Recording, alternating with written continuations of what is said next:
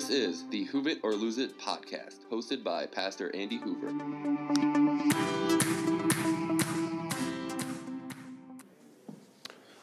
Well, how many of you are familiar with the game Chutes and Ladders? You've seen this game? You've played this game? How many of you have played the game Chutes and Ladders? You know what I'm talking about?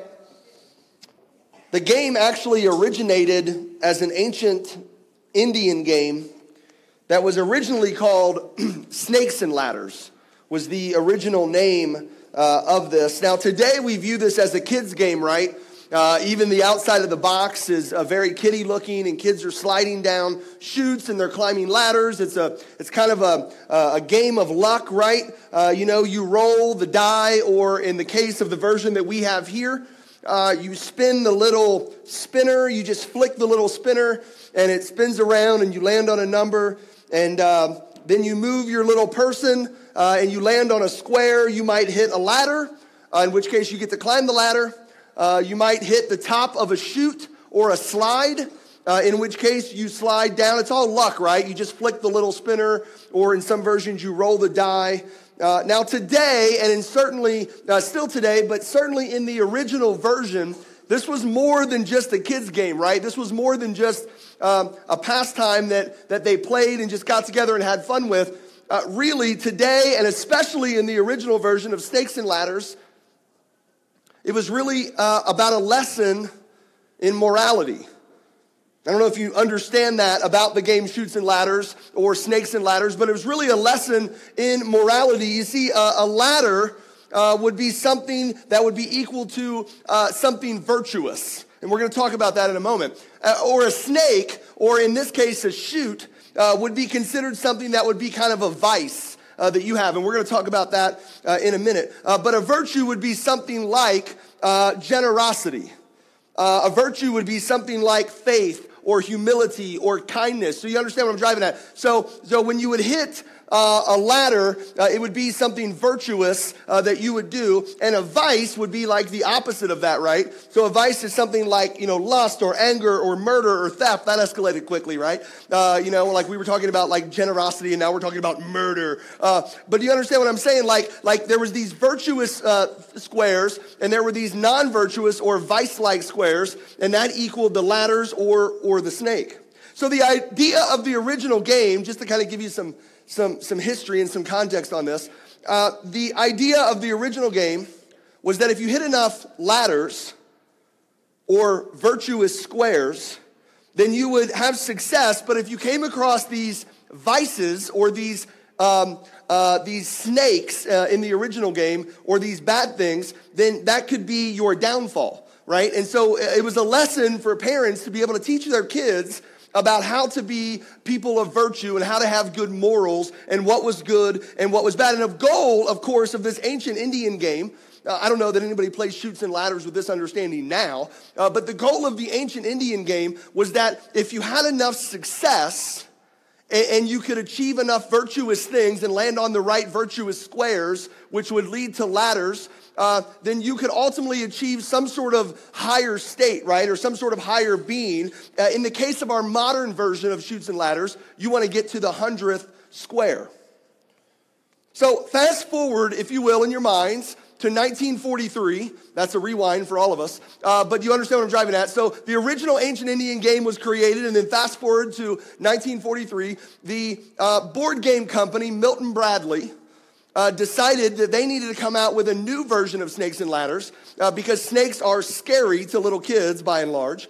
And so they decided to come up with a new game, and they called it Chutes and Ladders. But here's what's interesting. Even the modern game of Chutes and Ladders, even the one, and I was thinking about this, and I thought, I don't think so. And so I came in, and I got the game out of the closet, and I opened it up, and I took the board, the playing board, and you can look at it later. I took the playing board back to my office, and I sat down at my desk, and I began to realize, and I didn't realize this about Chutes and Ladders. And I was telling my wife about it. She was like, well, yeah. Like, she knew that, and apparently a lot of people knew this, but I didn't know this. Even the new game of Chutes and Ladders communicates these same ideas. If you look closely at the squares on the Chutes and Ladder board, you'll see the spot at the bottom of a ladder where a little boy is mowing his lawn. Right? He's got a lawnmower and he's mowing the lawn. And if you trace it up the ladder, you see that the little boy then, if you land on that square and you mow your lawn, then you get to climb the ladder. And at the top in that square, there's that same little boy gets to go to the circus. And so I started looking at this, and there's this one where this little girl is sweeping at the bottom of the ladder, this virtue. And if you go to the top of the ladder, she gets to go to the movies. The little boy's taking out trash in another one, and later at the top of the ladder, he gets ice cream. And so my mind was blown about this. Like, I didn't really pay attention. Some of you are looking at me like, how did you not know that? But I really didn't know that about Chutes and Ladders. So I started researching it and realized that it originally came from the Snakes and Ladders, this ancient Indian game. But also, if you look at the chutes or the slides, you see that at the top of a slide is a little boy, and it's on this game here. There's this little boy who's pulling the tail of a cat.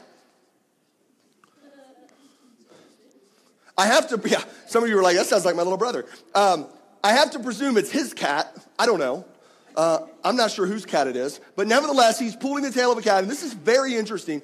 If you land on that square, you're pulling the tail of a cat, which would be a vice, right? Like a bad thing. Unless you don't like cats. Amen.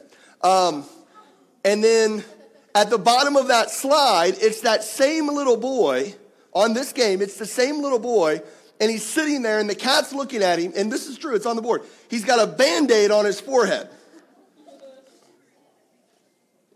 I guess signifying that if you pull the tail of a cat, the cat will scratch you, is I think what they're going for. So there's another one where this little boy is skating at the top of a chute. He's skating, and there's a sign that says no skating. Looks like he's ice skating. And honest to goodness, this is the truth. At the bottom of that one, you fall down there because you participated in something that wasn't virtuous. You were ignoring the rules or breaking the rules. At the bottom of that same little boy is sitting, honest to goodness, he has now fallen through the ice. He doesn't drown or die or anything, because I was like, this is going to get out of control. But like he's sitting there and his legs, like he's in up to his knees in the ice, and he's kind of like melancholy because he just broke the ice and almost died, I guess. I don't know. So there's another one. This is the last one. There's another one where at the top of the chute, a little kid this is a bizarre one in my opinion. There's this little kid playing in the rain. Now, when I was a kid, does anybody play in the rain still? Did you do that when you were little? Okay, a lot of you did. When I was a kid, that was a big deal. Like, you went out and you played in the rain.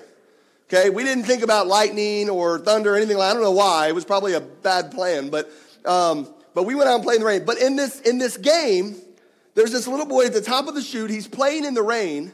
And if you follow down to the bottom of the slide, where if you land on that square, you have to go down that chute, he ends up sick. He's got like this little thermometer in his mouth and this little heat pack on his head, kind of deal. Now listen, here's what I want us to understand tonight. There is certainly a case to be made in Scripture.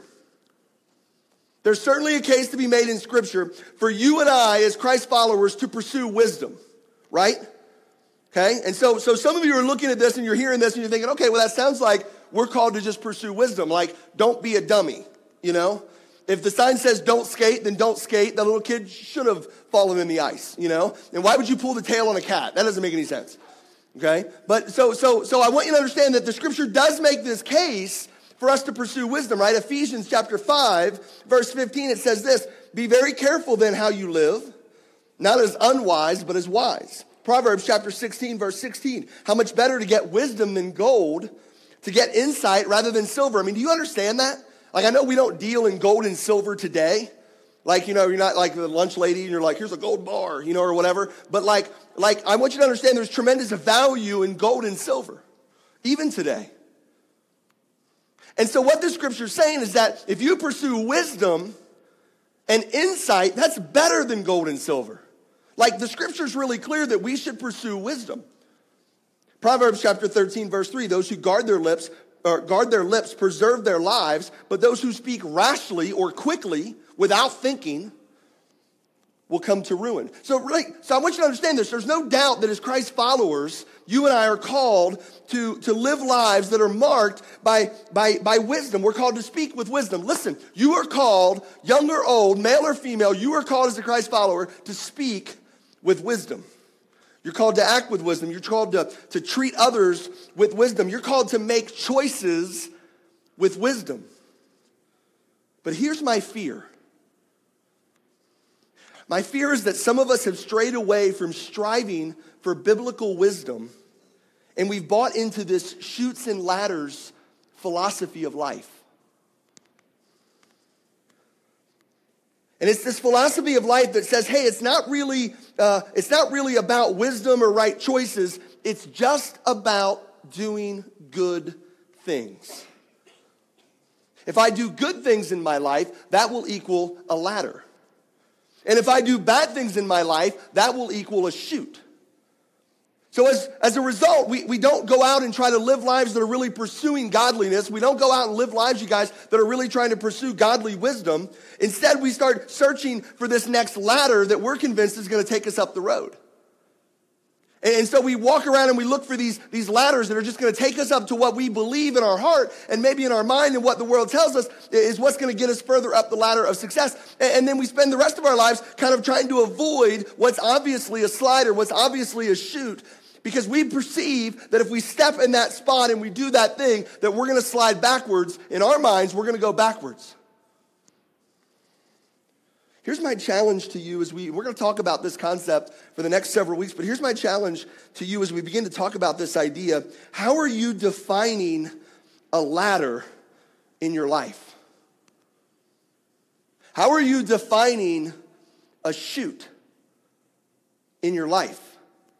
In other words, when something happens in your life, do you know whether or not at that moment, when that event happens or that experience or that situation unfolds, at that moment, how do you decide and how do you identify, oh, this is a ladder?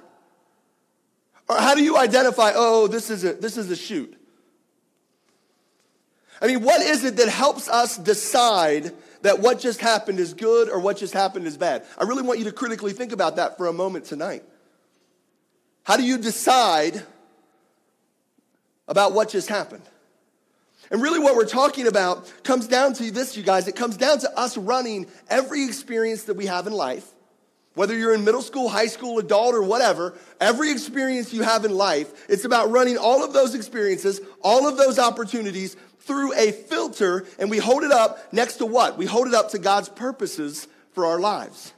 So everything we deal with in life, everything we come in contact with, every relationship, every obstacle, every experience, every situation, every environment that we find ourselves in, we hold it up to God's purpose for our life. We hold that thing up and we hold it up to God's purposes for our lives. So I may run into what everyone else around me sees as a ladder, but if I hold that experience up to God's purposes for my life, I may step back and go, ooh, that's actually not a ladder. That's a chute, according to God's purposes for my life. Or I may kind of experience something that my friends look at me and they lament and they apologize. Oh, Jensen, I'm so sorry that you have to deal with that, and I'm really sorry that this happened in your life, and I'm sorry about this and I'm sorry about that. But in reality, if I step back and I hold that experience up to God's purposes for my life, what I'm really going through, what appears to be to everyone else is a chute. Oh, I'm really sorry you have to deal with that. When I hold that up to God's purposes for my life, I step back and I go, oh, that's actually a ladder. In reality, this heartache that I'm experiencing, as an example, is for my good. And on the flip side, this win that everyone else sees is awesome, and it's clearly a ladder by the world's standards, and this is clearly going to allow me to have some major success in my life. In reality, if I hold that up to God's purposes for my life, I begin to see that what everyone else perceives as a ladder is really a chute, and I'm on the long downward spiral if I'm looking at it from God's perspective. My fear is that so many of us have bought into this idea. We've bought into this idea that whatever the world says and however the world defines success is success, and however the world defines failure is failure. Listen, I want you to consider this just for a moment. Maybe you not making the team is a ladder. Maybe you not getting the part or the job is a ladder. Maybe you not getting into the school of your dreams is a ladder. Maybe you're not getting the invite to this particular party or to hang out with this particular group of people. Maybe that's a ladder. Maybe for you, sitting alone at lunch is a ladder. I mean, see, I want you to understand that just because the world says that what you're dealing with should be a setback doesn't mean that in reality it's a setback. Because check this out. Sometimes a setback is a set up for God to do something in your life. And what the world perceives as a chute, what the world perceives as this long spiral down by the world's standards, if you hold that thing up to God's experiences and God's purposes for your life, because listen, that's the number one goal. It's God's purposes for your life. If you're a Christ follower, that's what you should be pursuing. And so when you hold whatever experiences you have up, you realize that suddenly what appears to be this downward slide is really a ladder. And really, God's got me going somewhere. In Isaiah chapter 55, verse 8, God says, "For my thoughts are not your thoughts, neither are your ways my ways." Listen, if you're a Christ follower, this is what the scripture says. If you're a Christ follower, then you are no longer who you once were. That's what it says in the Bible. Are you familiar with that passage? It's in 2 Corinthians chapter 5, verse 17. It says, "Therefore, if anyone is in Christ, the new creation has come. The old has gone. The new is here." So if you're now a new creation, just let me ask this question. I want you to consider this for a moment. As I land the plane on this idea, I want you to consider this for a moment. If you're now a new creation, and the new has come and the old has gone, why are you continuing to take your cues from people who are still their old selves? Do you understand what I'm driving at? We're taking our cues from people that make no claim to follow Christ. We're taking our cues on what success is and what failure is from people that have no affiliation with Jesus Christ. They have no desire to track down and to pursue with a passion God's purposes for their lives. And if you're a new creation in Christ Jesus, then you have new purposes. If you're a new person in Jesus, then what the world defines as a ladder may indeed for you be a chute. And if you're a new creation in Christ Jesus, the world defines as a chute may indeed be a ladder. If you're a Christ follower, then you don't define things the way that everybody else defines things. Listen to that. That's important. If you're a Christ follower, then you are not to define things the way that everyone else defines things. This goes not just with the area we're talking about tonight, but think about this in lots of areas. What about purity? The world describes purity as this, but we know according to God's word that purity is this. The world defines honesty as this, but we know that according to God's words and God's purposes for our lives, that honesty really looks like this. That's why people in the world define honesty as like, well, as long as it's not like a really big lie. What do they call it? They call it a white lie. There's no such thing as a white lie. Why? Because a lie is a lie. Do you understand? They're defining honesty as this, but according to God's purposes, honesty is this. And if you're a Christ follower, and I'm a Christ follower, then our lives ought to be reflecting the difference in that definition. Things like integrity, things like success, things like failure. The world defines them this way, but as Christ followers, because we're new creations, we define things differently. And over the next couple of weeks, we're going to look more closely at this idea of chutes and ladders of life. But before we move down that road, I just felt like it was necessary for us to begin our time together by clearly defining what success is and what failure is, not according to everybody else's standards. But it was clear and it was important for us to be clear about what success is and what failure is according to God's purposes for our lives. Because listen, if we don't start with that foundation, the rest of the next couple of weeks when we're talking about chutes and ladders aren't going to make any sense to you. Because you're going to be like, well, that doesn't make any sense because that's clearly a chute or that's clearly a ladder. And when you're talking about this, that's clearly bad. No, it could clearly be good if you're holding it up to God's purposes. So as we move into our Connect groups tonight, your leaders have some questions, and they're questions like this. What have you always assumed in your life was a chute that might be a ladder? What have you always assumed in your life was a ladder, something that was going to lead to success no matter what, because that's what the world says, and you're on the bottom rung, baby, and you're climbing. What are you now considering could possibly be a chute instead? And then this is a good one. Who is it that you find yourself taking your cues from on what success and failure looks like? Let me promise you this. If you're not taking your cues from your relationship and your identity in Christ Jesus, then you are going to be struggling. You're going to be struggling because here's the deal, you guys. The world's definition of success and failure is always changing. But God's doesn't. Thanks for listening to the Hoove It or Lose It podcast. For more information or resources, visit www.hooveitorloseit.com or on Facebook at Hoove It or Lose It.